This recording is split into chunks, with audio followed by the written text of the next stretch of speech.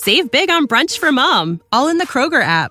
Get 16-ounce packs of flavorful Angus 90% lean ground sirloin for $4.99 each with a digital coupon. Then buy 2, get 2 free on 12 packs of delicious Coca-Cola, Pepsi, or 7-Up, all with your card. Shop these deals at your local Kroger, less than 5 miles away. Or tap the screen now to download the Kroger app to save big today. Kroger, fresh for everyone. Prices and product availability subject to change. Restrictions apply. See site for details. It ain't the left side or the right side, then it must be the fin side. It ain't the left side. Thank you, Solo D. Welcome to another episode of On the Fin Side here with Kat and Paul.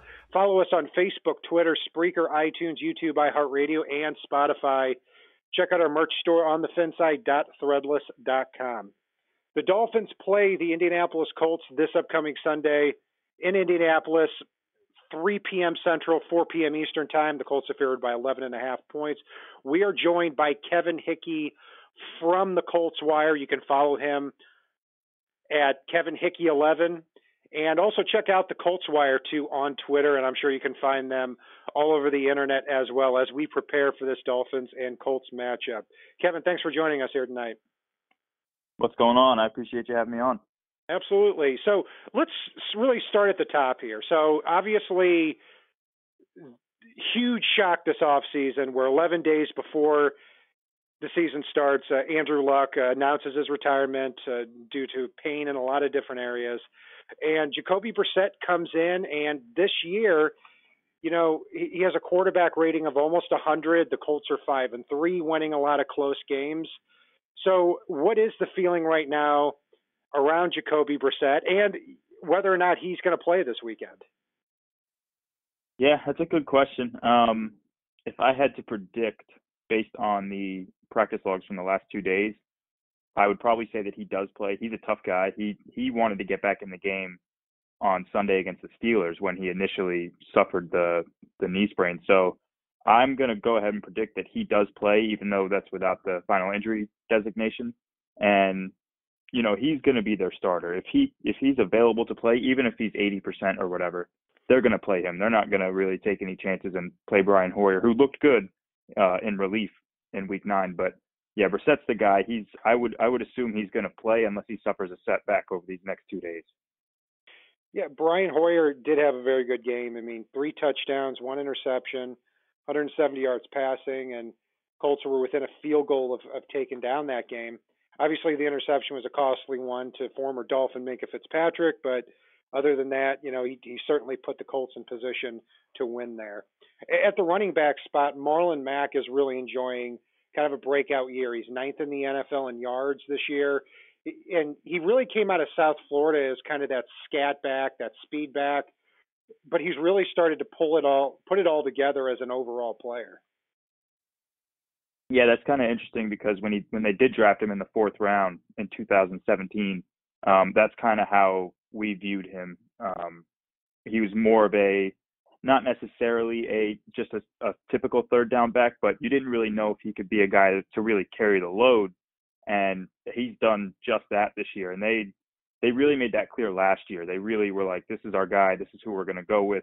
They love his explosiveness. His ability to break off a run at any time is a huge weapon for them, especially working behind an improved offensive line. So, you know, I thought it was interesting that they didn't really make any moves. They made it clear that they weren't going to make any moves, like whether to draft a running back or to go after Le'Veon Bell. But, you know, he already has 159 carries on the year. I think he's averaging somewhere close to 20 a game. So, you know, they really do view him as a 3-down back, and he's dominating that backfield. Yeah, and they've got some good depth back there with Nyheim Hines and Jordan Wilkins too. At the wide receiver position, T.Y. Hilton, as of the time we're recording the show, is not expected to play. You know, he was out last week too. But Zach Pascal, who former undrafted free agent from Old Dominion, has really started to come on in recent weeks. Not a lot of familiar faces there at wide receiver for the Colts, but have been pretty productive here over the last couple of weeks. With Hilton out of the lineup, how do you see that pecking order going at wide receiver? Yeah, that's so I would agree. I don't think Hilton's going to play. Even Frank Reich said it at the beginning of the week. He said they're preparing as if Hilton's not going to play, and he hasn't practiced the first 2 days. So I doubt he's going to play. Zach Pascal is is certainly the wide receiver one right now. Even when Hilton was playing, he really emerged to take over that wide receiver two role with Devin Funchess being hurt, and he's not eligible to come back until week 11. So you got Pascal at the top, and then to be honest, after that, it's really a crapshoot. I mean, Paris Campbell, their second-round pick, he just broke his hand, so he's going to be out a few weeks. And now you got Chester Rogers in there, Deion Kane, who was a sixth-round pick last year, who tore his ACL. And, they got another undrafted free agent guy in Ashton Doolin. They might call up another person off the practice squad. But this is a very unproven group. Even with Zach Pascal kind of emerging over the last couple weeks or so, it's a group that has a lot of question marks, and it'll probably be Pascal, and then they'll kind of mix in a few others. I would also expect Nyheim Hines to get some work as a pass catcher too, especially now that Paris Campbell's hurt. Yeah, and at the tight end spot, obviously they've got Jack Doyle and Eric Ebron, one of the better tight end duos in the league. So we should see a lot of two tight end sets too, as usual. Along the offensive line, I mean, I think one question Dolphins fans want to know. Left tackle Anthony Costanzo. He's on the wrong side of 30, but to my knowledge is enjoying one of his best seasons there at left tackle, protecting Jacoby Brissett's blind side. And really, it's an offensive line that's become one of the best units in the league here. So Anthony Costanzo, free agent after the year. Do you see the Colts bringing him back? So in my opinion, I would see them bring him back, even if it's on a short 2 or 3 year deal, because they don't have anybody outside of him to protect the blind side. Currently their backup left tackle is Laraven Clark, who has seen very limited playing time since entering the NFL in 2016. So I would be very concerned if they let him hit the open market, because a team like Miami they would go hard after him. I would expect the deal to get done, because they have, it's a major question mark behind him. Absolutely. And the rest of the offensive line, Quentin Nelson, as far as I'm concerned, you can put him in the Hall of Fame right now. He's just a dominating player, Pro Bowl rookie. He's definitely going to be there again this year. And Braden Smith at right tackle, they hit on that pick too. They found Mark Glowinski at right guard, and Ryan Kelly, former first-round pick there at center too. This is a line that played together every snap in the first 7 weeks of the season, and until Kelly missed some time last week. So, what would you say, that one of the best offensive lines in the league? I think you have to say that now, especially after kind of the success that they've had, just kind of being so consistent throughout the, probably over the last full year or so, because it really didn't click for them until week 6 of last year when Costanzo came back from I think it was a hamstring injury. And from there on, they just kind of took off, and then they became this formidable unit that could really control the line of scrimmage. So, but I think you take a look at what they've done. Anthony Costanzo's a first-round pick. I know he was drafted way back in 2011, but he was a first-round pick. Quentin Nelson was a first-round pick. Ryan Kelly was a first-round pick. Braden Smith was a second-round pick, and then they get lucky, not lucky, but they made the right move to make the waiver claim on Mark Lewinsky. So, they've invested in this offensive line. This is not just some kind of guys they pulled off the street. This is something they've invested in heavily. Sure. Yeah, you bet. And I think that's where the major matchup problem is going to be with the Dolphins. They don't get a lot of heat on the quarterback to begin with, and they're allowing over 5 yards a carry to opposing running backs. They've gotten better in run defense, but that's a heck of a Colts offensive line they got to go up against. On the defensive side of the ball, not a lot of stars, I'd say. Middle linebacker Darius Leonard, defensive rookie of the year, he's definitely one of them. They got Justin Houston in the offseason, and he's got 6 sacks already. It looks to me like they play a pretty straightforward 4-3 type of defense here. They're not dominant in any one area, but overall, I'd say a pretty solid unit against the run and the pass. Yeah, you kind of hit it on the head. I would say that Darius Leonard is a star, just the way he kind of emerged on the scene. But they're very straightforward. They run the 4-3. They love to use the cover 2 variations. There a lot of times you're going to see 2 high safeties. They primarily work in zone. I think it's something around 70% they're going to work in zone. so you expect to see a lot of that. They'll rotate. They'll go some cover one and some man free, but mostly they're going to be kind of a too high defense. And yeah, I mean, it's kind of just a group of players that kind of come together. They really buy into what defensive coordinator Matt Eberflus preaches. It's really just kind of, high effort. They're not going to try to trick anybody with disguises of coverages and stuff. They're going to be pretty straightforward, and it's just, high intensity, high effort, high motor, just kind of going until the whistle. So that's really what you're getting. And it's not a whole bunch of stars on this defensive side. It's just a collection of players working together. Certainly. And at defensive back, I know Pierre Desir missed the game last week. He actually went to I went to Lindenwood, so he went to my college. He's always somebody nice. I keep an eye on. And, he got re-signed this past offseason after a great performance against DeAndre Hopkins in the playoffs last year. They also drafted Rocky Sin in the second round, as you know. Kerry Willis, I know, has gotten on the field, a former fourth-round pick out of Michigan State. And Marvell Tell I saw out at the boundary corner position. So a lot of depth in that defensive back spot. What's your breakdown of that position going up against the Dolphins here? Yeah, it's a young group. I mean, obviously outside of Pierre Desir, I think he's 27 or 28. But it's a young group. Rocky Sin has been getting a lot of playing time. Marvell Tell's been playing a lot over the past couple of weeks. And I think they certainly caught a break, unfortunately, that Preston Williams tore his ACL because he was having a pretty good year. But it certainly helps the Colts that they don't have to worry about him. It's really kind of let's hone in on Devontae Parker and maybe Albert Wilson, and that's about it. So it certainly helps. But this group is kind of been up and down. Rocky Sin has had his moments of, a lot of optimism and promise. He's also had his rookie moments where he's a grabby corner, so he's going to get called a lot for defensive holds and for pass interference. But the guy to really watch is Kenny Moore. He works out of the slot. They just signed him to a 4-year deal, making him the highest paid slot cornerback in the NFL. So he's the guy that's really going to win them the matchups in the slot, but should be an interesting matchup to watch Devontae Parker go against Rocky Sin. I think that's going to be a fun one to watch.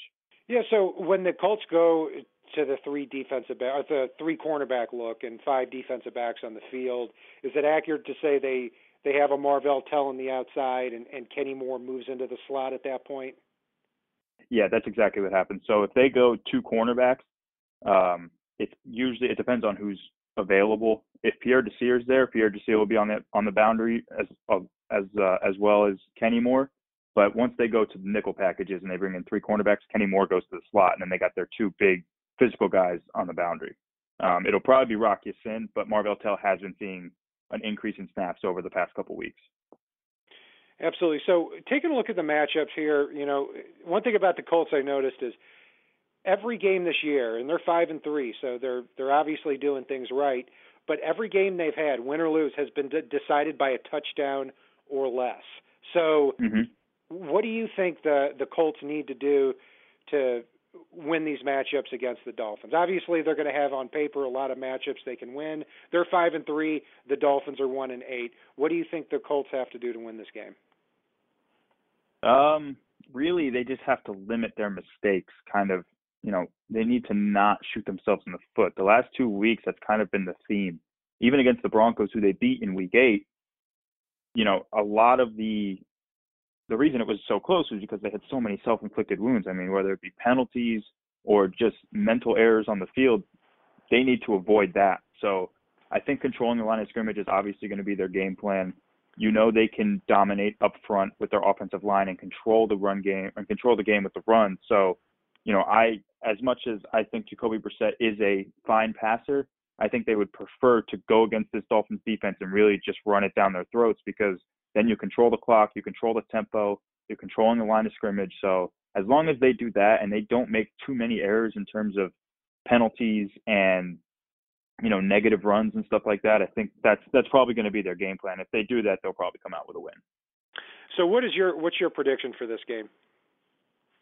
So it's actually interesting because, like you said, you referenced all of their games have been one score. They haven't been able to show, even against a defense like Miami, who's rebuilding, they haven't been able to show that they can go out and really put a distance between them and the other team. So I still have it a one-score game. I think it's probably going to be something around like 26-20, because I think Ryan Fitzpatrick is still under center, and I'm pretty sure that's what it is. They'll be able to move the ball. The Colts defense is pretty good, but they are susceptible between the 20s. They're very good in the red zone. But, Ryan Fitzpatrick can hit on a couple big plays, especially to Devontae Parker or even Mike Gesicki, because he's been getting hot in the past couple games. But, I probably have it somewhere around 26-20. And there you have it. That will do it for our breakdown of the Dolphins-Colts matchup here with Kevin Hickey. You can join him on the Colts Wire. Be sure to check him out on Twitter as well, Kevin Hickey 11. And you can follow Paul and I on Facebook, Twitter, Spreaker, iTunes, YouTube, iHeartRadio, and Spotify. Check out our merch store on thefinside.threadless.com. Follow me on Twitter, Brian Cat NFL, and Paul Fanatic, that's with a PH, Fanatic_pick. And if it's not on the right side and it's not on the left side, it is on the fin side. Solo D, take us home. It ain't the left side or the right side, and it must be the fin side. Inside. It ain't the left side or the right side, and it must be the fin side. Listen, Dolphins fans across the land all tuning in to see what Brian Cat and Paul about to do again. Support for this podcast and the following message come from Corient. Corient provides wealth management services centered around you. They focus on exceeding your expectations and simplifying your life. Corient has been helping high achievers just like you enjoy their lives more fully, preserve their wealth, and provide for the people, causes, and communities they care about. As one of the largest integrated fee-only registered investment advisors in the U.S., Corient has deeply experienced teams in 23 strategic locations. Corient has extensive knowledge spanning the full spectrum of planning, investing, lending, and money management disciplines. Leverage Corient's exclusive network of experts to craft custom solutions designed to help you reach your financial goals, no matter how complex they may be. Real wealth requires real solutions. For more information, connect with a wealth advisor today at Corient.com. That's Corient.com. Corient.com. You know how to book flights and hotels. All you're missing is a tool to plan the travel experiences you'll have once you arrive. That's why you need Viator. Book guided tours, excursions, and more in one place. There are over 300,000 travel experiences to choose from, so you can find something for everyone. And Viator offers free cancellation and 24/7 customer support for worry-free travel. Download the Viator app now and use code Viator10 for 10% off your first booking in the app. Find travel experiences for you. Do more with Viator.